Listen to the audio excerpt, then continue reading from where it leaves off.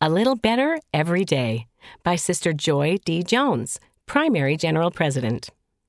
When I was a child, I played the violin. I wanted it to sound pretty. I wanted to play for my parents and have them say, "Oh, Joy, that's beautiful."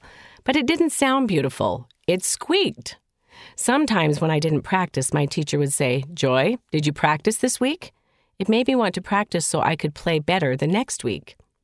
Looking back, playing the violin was a good experience because it was hard. Even though I didn't always like practicing, I learned so much from setting a goal to practice a little bit every day. That is what I hope you will do. Try to learn a little more each day. Heavenly Father doesn't expect you to be able to do everything at once.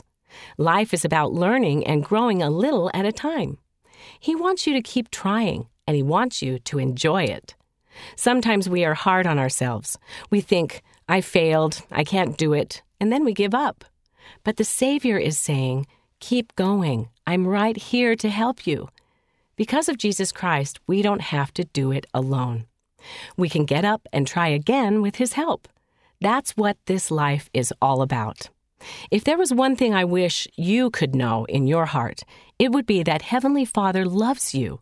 You might be facing something hard, but you have been prepared to come to earth at this time.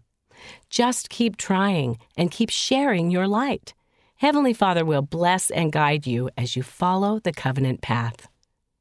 From an interview with Lucy Stevenson. The church has a new children's guidebook for children turning 8 to 11 this year. It can help you learn and grow. End of the article, A Little Better Every Day, read by Shauna Thompson.